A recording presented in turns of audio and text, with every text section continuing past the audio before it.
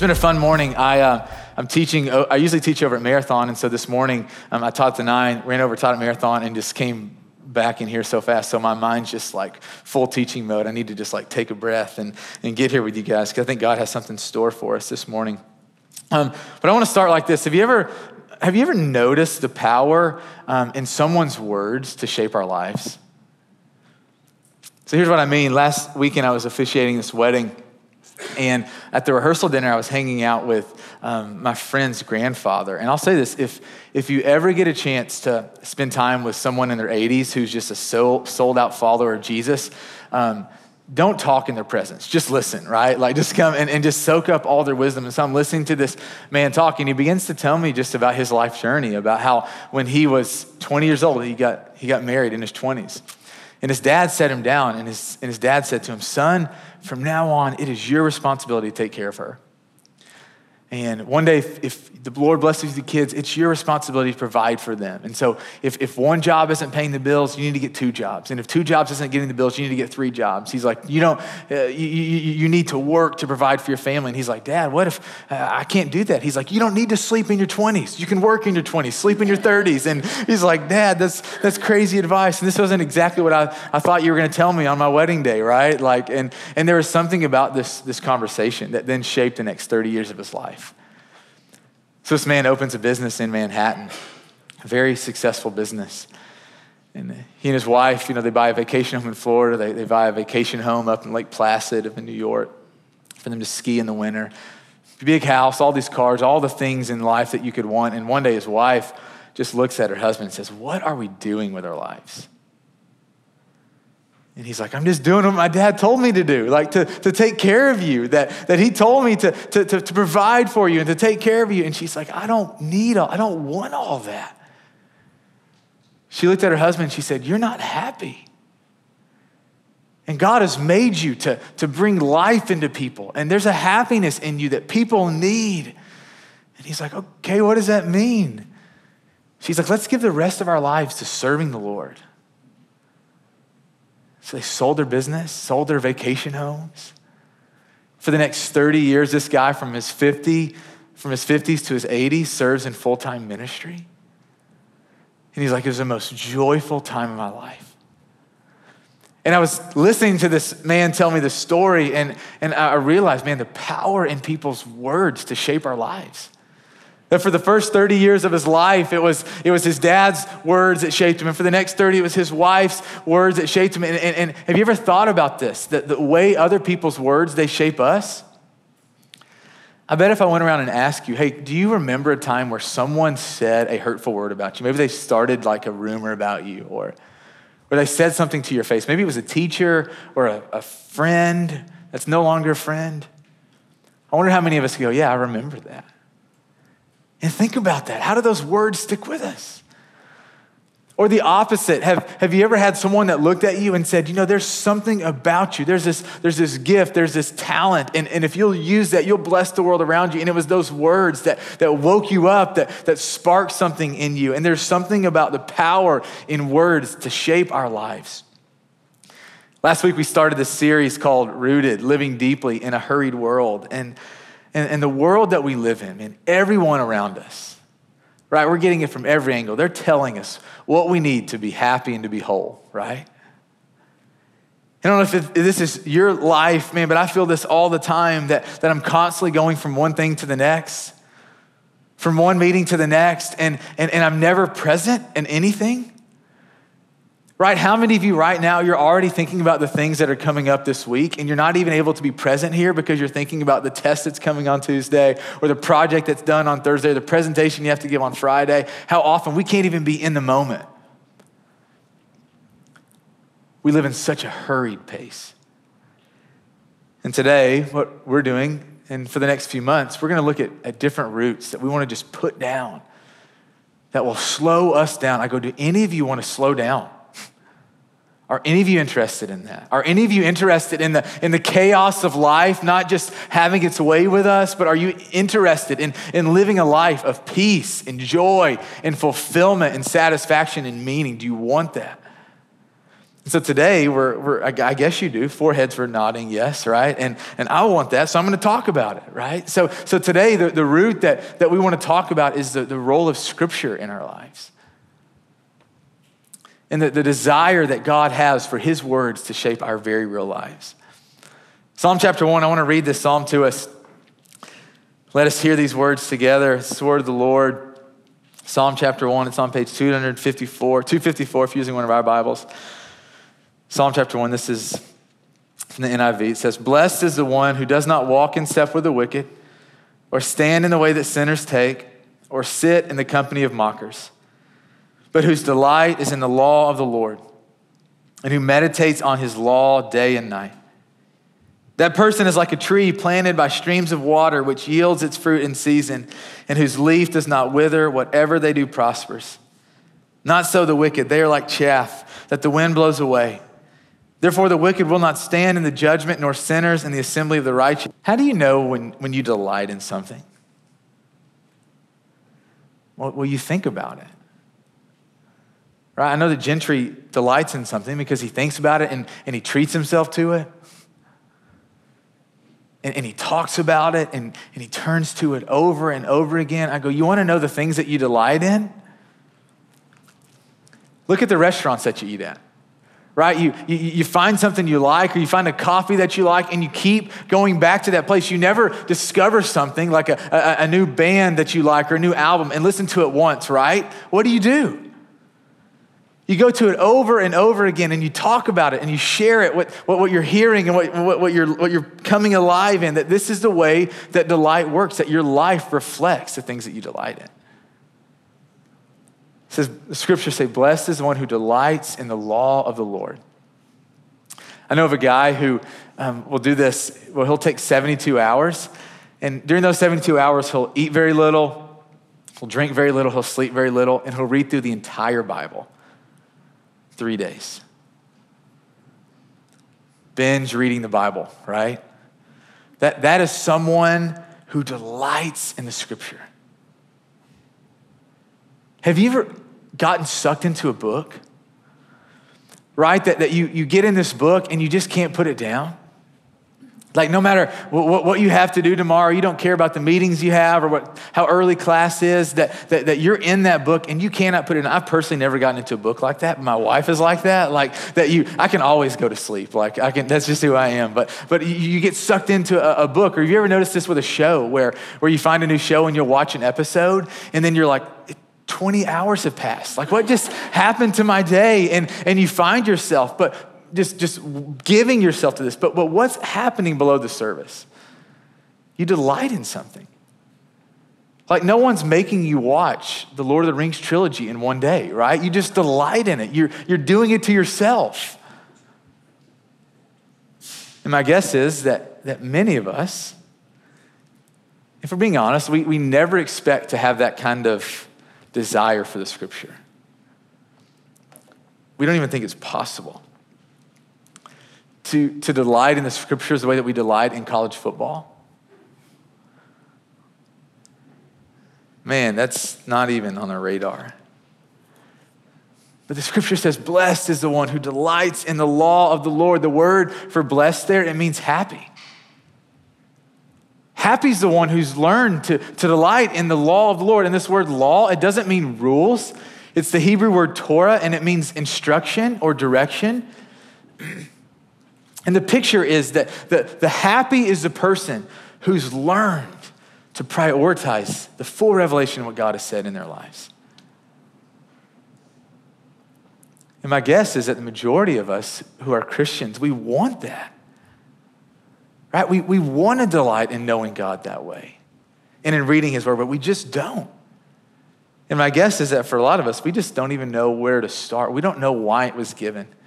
And I want to just share a few things. And so if you're a note taker, if you just have a great memory, I encourage you to write these things down and to think about them. Why the scripture was given. The first reason I believe that the scripture was given to us is for us to learn about God. This tells the story of who God is and what God has done. You ever go in these these adventures where you hear about someone's life. Maybe they lived 100 years ago, 200 years ago, and you seek out the biography. You guys ever done that, where you get curious about someone's life and you just want to know them? I remember doing this several years ago with a guy named Dietrich Bonhoeffer. This biography came out, and I just remember just reading it, just digesting it, like page by page, going, man, this guy, I wanted to know why he did the things he did and what he did and how he thought. And if you want to know somebody, man, you read about him.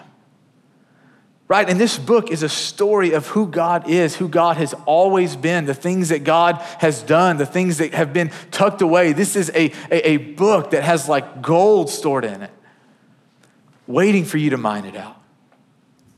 I've been married for 11 years.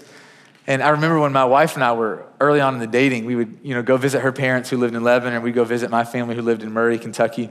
And one of the things that we do when we were at each other's houses for the weekend is we'd look for the old, most embarrassing pictures we could find, right? And we'd look for these old videos, and we would ask questions, and we would go, man, what were you doing in second grade? And what were you passionate about? Because we didn't just want to know them as the 20-year-old version of them. We wanted to know who they had been their whole life. And some of you come here this morning, and you're going, man, I want to know God. And you understand that you can actually know God. The story of God is hidden in the scripture. It's here. Scriptures were given to us to learn about God. The second thing, they lead you to Jesus.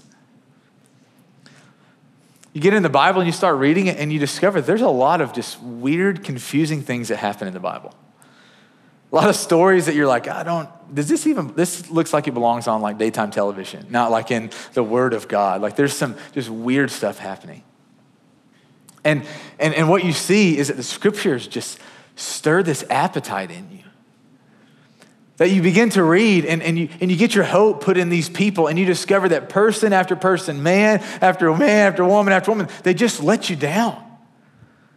They have a moral failure, or they don't stand with God, or they do something. And what you discover is that, man, the Bible, if you're a follower of Jesus that's struggling, read the Bible. It'll encourage you. Because it helps you see that a bunch of imperfect people live before you. And so often we get this narrative in our head that Christians just have it all figured out. They have it all. No, read the Bible. It's our story. But what happens is it builds and it leads to Jesus. And what you see in Jesus is that he does everything that no one else could do. He lives a perfect life. He never has a moral failure. He never lets people down. He does it. He accomplishes it, and he dies. It says that he died on a cross on a Friday afternoon for the forgiveness of our sins, so that all the things that we've ever done could be laid aside, forgiven, forgotten. And early on a Sunday morning, Jesus rose from the dead. And it tells us that Jesus is still alive. And so this book isn't just telling us about who God was. It's not just to give us a bunch of facts. It's to point us to the reality that Jesus Christ is alive. That he's not just some historical figure. He's not just one religious figure among many. That there's something distinct and different about Jesus Christ. And you discover that this whole book is meant to put you in relationship, to encounter the God of this Bible. It's given to learn about God. It leads us to Jesus. It's meant to mold us to look like Jesus. I've gotten into watching YouTube videos. I have 3 little kids, and so trying to figure out how to save money. So something will break around our house or something will break on our car, and I'll seek out YouTube and just watch these videos to figure out how to fix things. And what's so cool is that ordinary people, just like you and me, will figure something out, and then they'll make this pretty crappy video, and they'll share it with the whole world. Why? Because they want to help you, and they don't get anything from it. And as you read about the life of Jesus, man, he did it. He walked through this life, the entire life, marked by peace. I go, how many of you this morning, you came in here and you're so stressed out about school? You're so stressed out about stuff that's going on in your family. You're so anxious about that relationship. How many of you come in this place and it's hard to even be here this morning because you're so stressed and anxious, and yet you see in the life of Jesus is that his life was marked with peace. And the life that Jesus lived was this life of sacrificial love where he looked and he sought out the people that no one else in society wanted anything to do with, and Jesus went after those people. And Jesus forgave people. And Jesus spoke the hard words that people needed to hear sometimes. And what you see in Jesus' life is that he figured it out. He figured out how to live in this life in a way that was pleasing to God, in a way that was fulfilling. And what's so beautiful about Jesus is he doesn't just figure it out and then hide it to himself. He says, if you want to know how to live a life that pleases the Lord, marked by peace, that loves people, that helps people come alive, it's all here. And the scriptures were given to mold us to look like Jesus. But beyond that, they weren't just given to learn about God or lead us to Jesus, to make us look like Jesus. The scriptures are living. What I mean by this is that the scriptures speak to you. Sometimes the way that this works is it's in real time. And so if you've ever read the Bible before, if you're a person that has just prioritized scripture, you've probably done this before. My wife experienced this a couple weeks ago. She went with a group from our church to India for 10 days, and they were going to train some of the pastors over there in this inner healing prayer ministry that we have at Ethos called Freedom Prayer. And my wife was getting ready for her part, and she was so nervous, she's like, man, I don't know if I can do this, and I don't feel confident, I don't feel ready to do this. And my wife is someone who every morning she gets up and she spends time with God. She gets up before the kids get up, before the sun comes up, and she reads because she's found something in God. And so she opens up in the midst of feeling all this anxiousness with going to India. And the verse that day that she was reading was Jeremiah chapter 1, verse 8, where the Lord says, I am with you, and I will deliver you. And she came and found me. She's like, listen to what I just read. She's like, I'm feeling all this anxiousness about India. And she's like, I feel like God just spoke this word directly to me. And if you've ever read the Bible this way, man, you'll understand that sometimes God speaks to us in real time. That you'll just be reading through the Bible, and for some reason, the passage that you're in that day just speaks to you. And it's not every time. Sometimes it speaks to you in real time. Sometimes the scriptures speak to you, but it's for something much further down the road.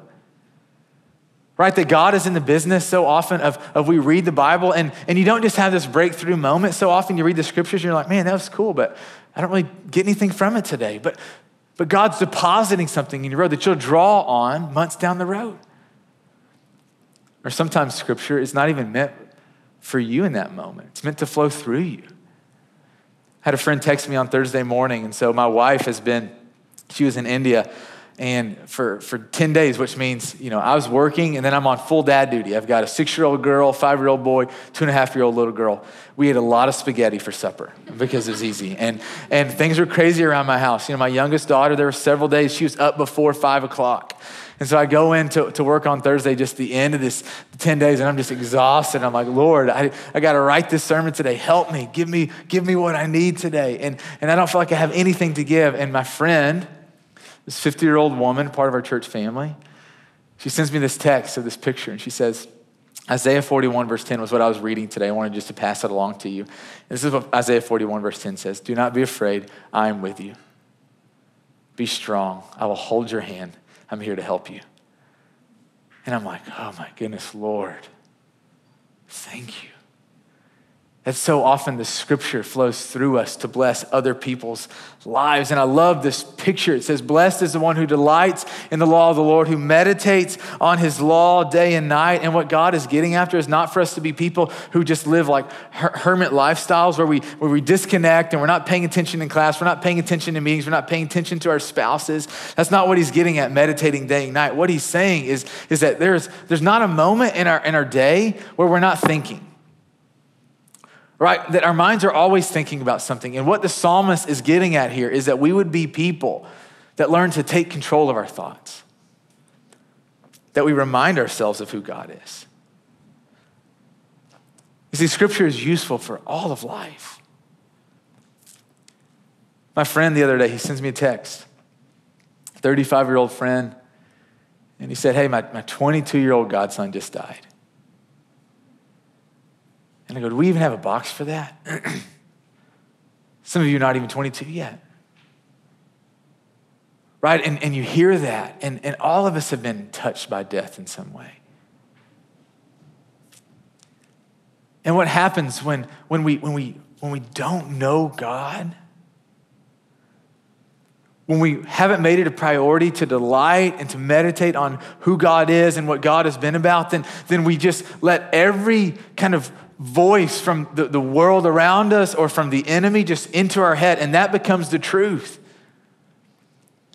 Right? But when you know the scripture, when you've made it a priority to seek out God because you want to know God, when hard things in life come like that, man, you draw on what God has revealed about himself. And so you look at the story in John chapter 11 where one of Jesus' friends died.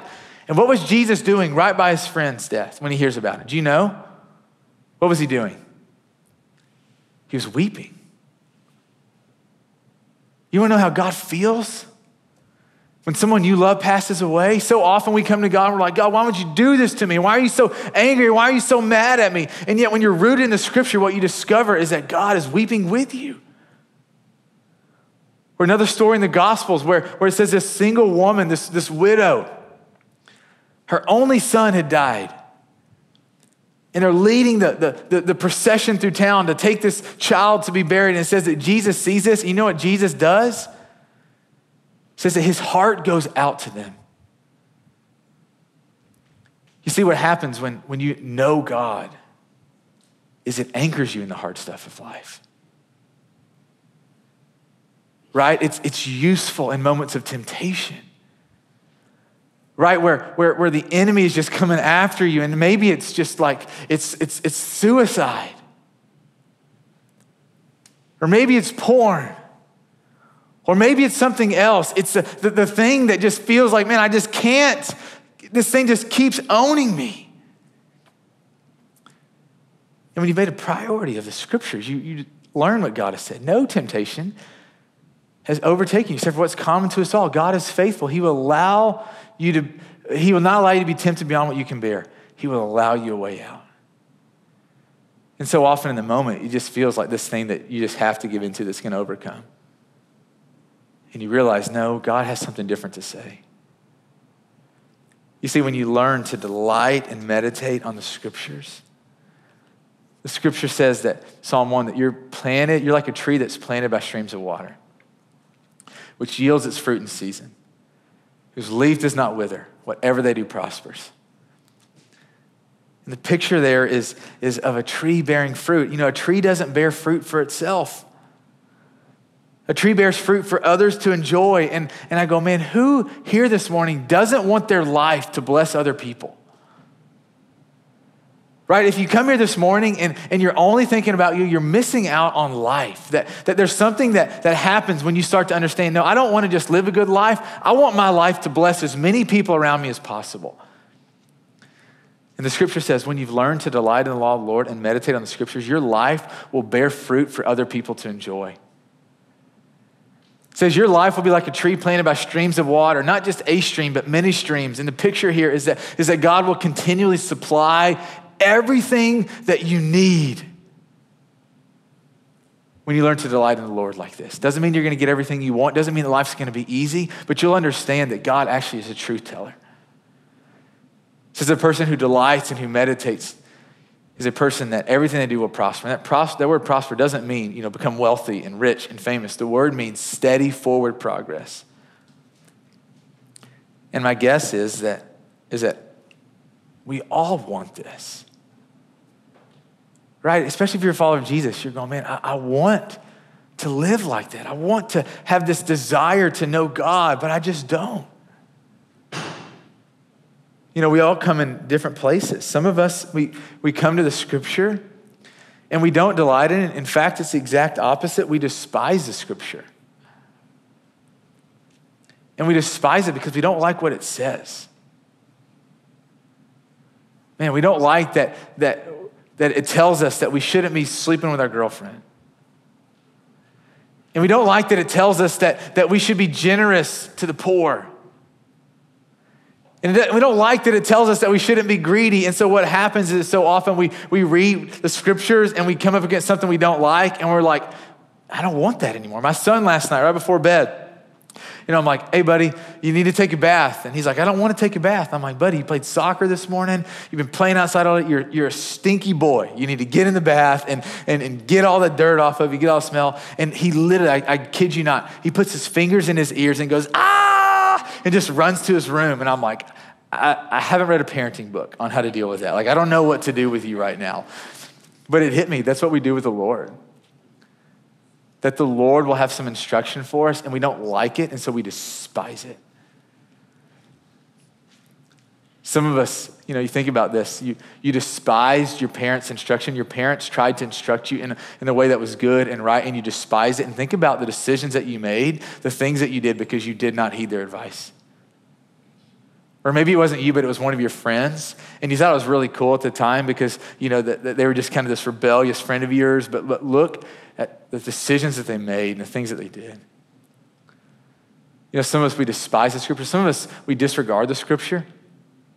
It's not that we despise, we don't have anything personally against it. It just kind of feels old, outdated, doesn't speak into our lives, and so we kind of treat it like any other old book. And what the psalmist tells us here is that when that is the posture of our lives, he says, you're like chaff. And what that means, and this is hard to hear, it says that your life will amount to nothing. I'm like, whoa, it's kind of lighthearted until you said that. Like, that's what he says, that your life is fickle. It says you will not stand in judgment. We hear these words and we're like, whoa, you're susceptible to every teaching. So every time something comes along and it feels right or it sounds right, man, if you've not learned to delight and meditate and know God, you're just tossed back and forth. Some of you don't disregard it. Some of you dabble in it. How does dabbling work in any other area of life, right? When you dabble in a relationship, if you're currently dabbling in a relationship, I hope she breaks up with you. Right? Or dabbling like with exercise or dabbling with playing pickup basketball. When you dabble at something, you never get good at it. And the picture here is that we would be people who delight in the Lord. We delight in the scriptures. But how do we get there?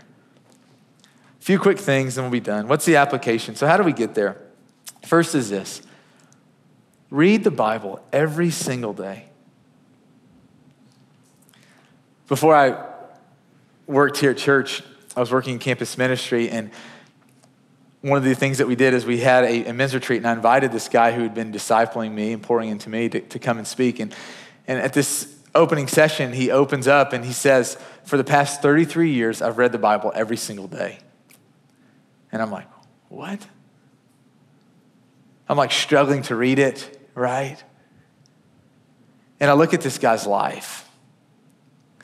And he's one of the most joyful people I know.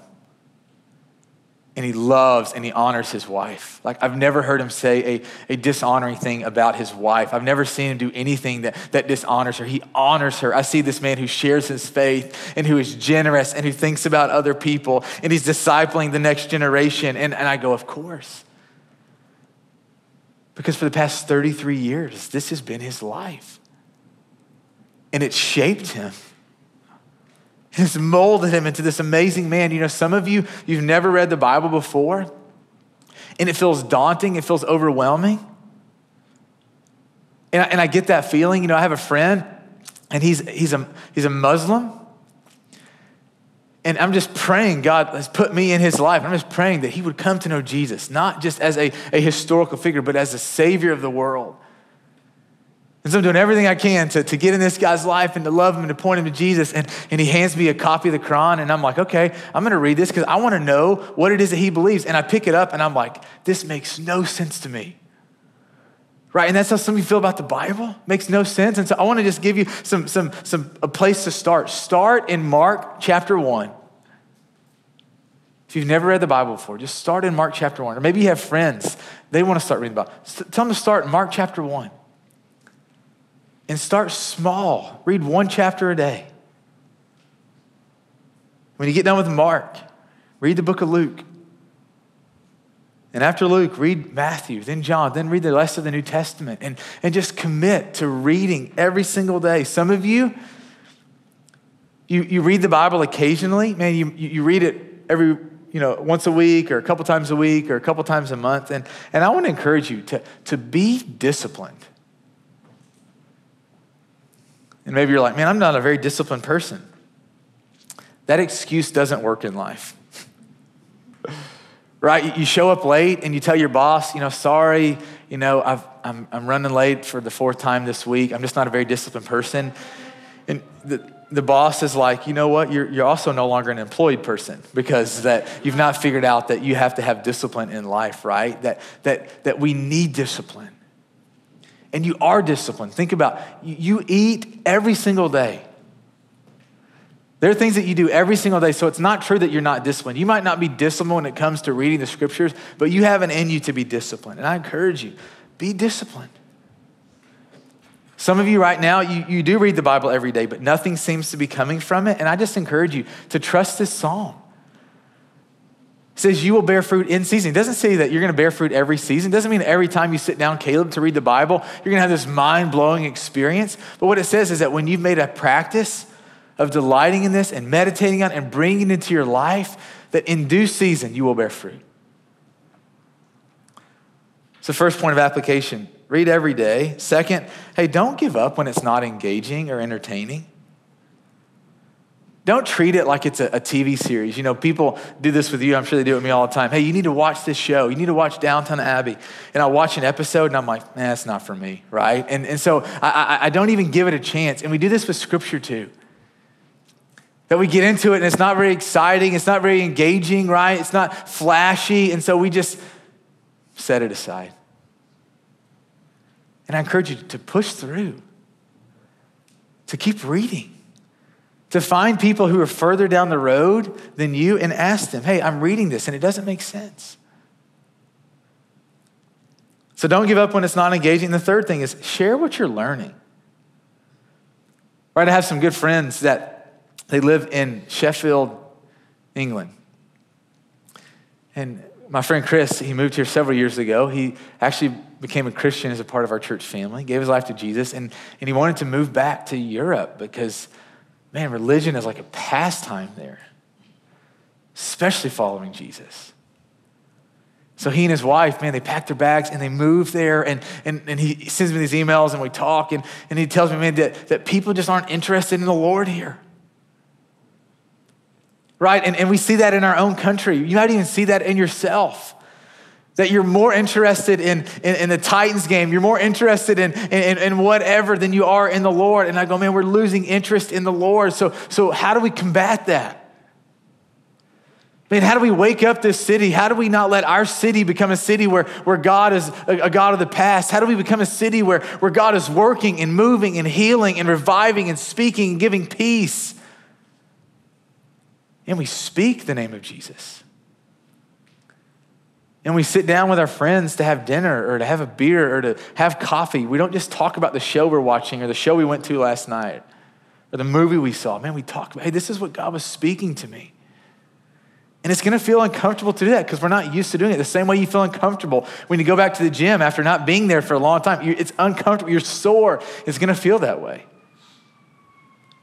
But I'm convinced that if we want our city to know Jesus, if we want to be people who are serious about following and knowing and loving Jesus, we're going to have to be proactive. And we can't wait for the person next to us to do it. We have to be serious about this.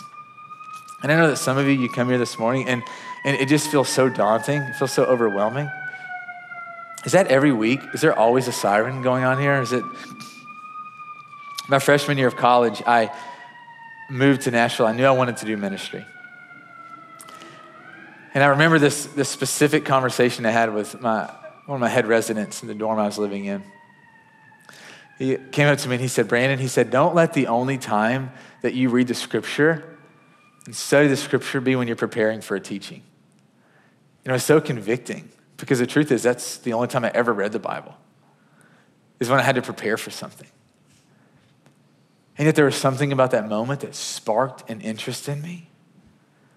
A desire in me, just this discipline, like I can do this. And the only person that's going to keep this from happening is me. And the only person that'll keep you from knowing God and loving God and being rooted in the word of God is you. And so my encouragement to you is let the Lord's words be the words that shape you. So you don't spend half your life or whole your life or your whole life just being tossed back and forth by other people's words or by words of the culture. Let the Lord's words shape your life. And when you get old, people will look at you and they'll know something's different about you. And it doesn't always come fast. We want the microwave, we want the quick. That's not that way that life works with God. It's a steady, it's a constant, it's a consistent. So here's what we're gonna do. We're gonna take the next 5 or 6 minutes, and I invite you to circle up your chairs. Will you throw up that slide, please? And I want you to really speak honestly about where you are in your journey with the scriptures.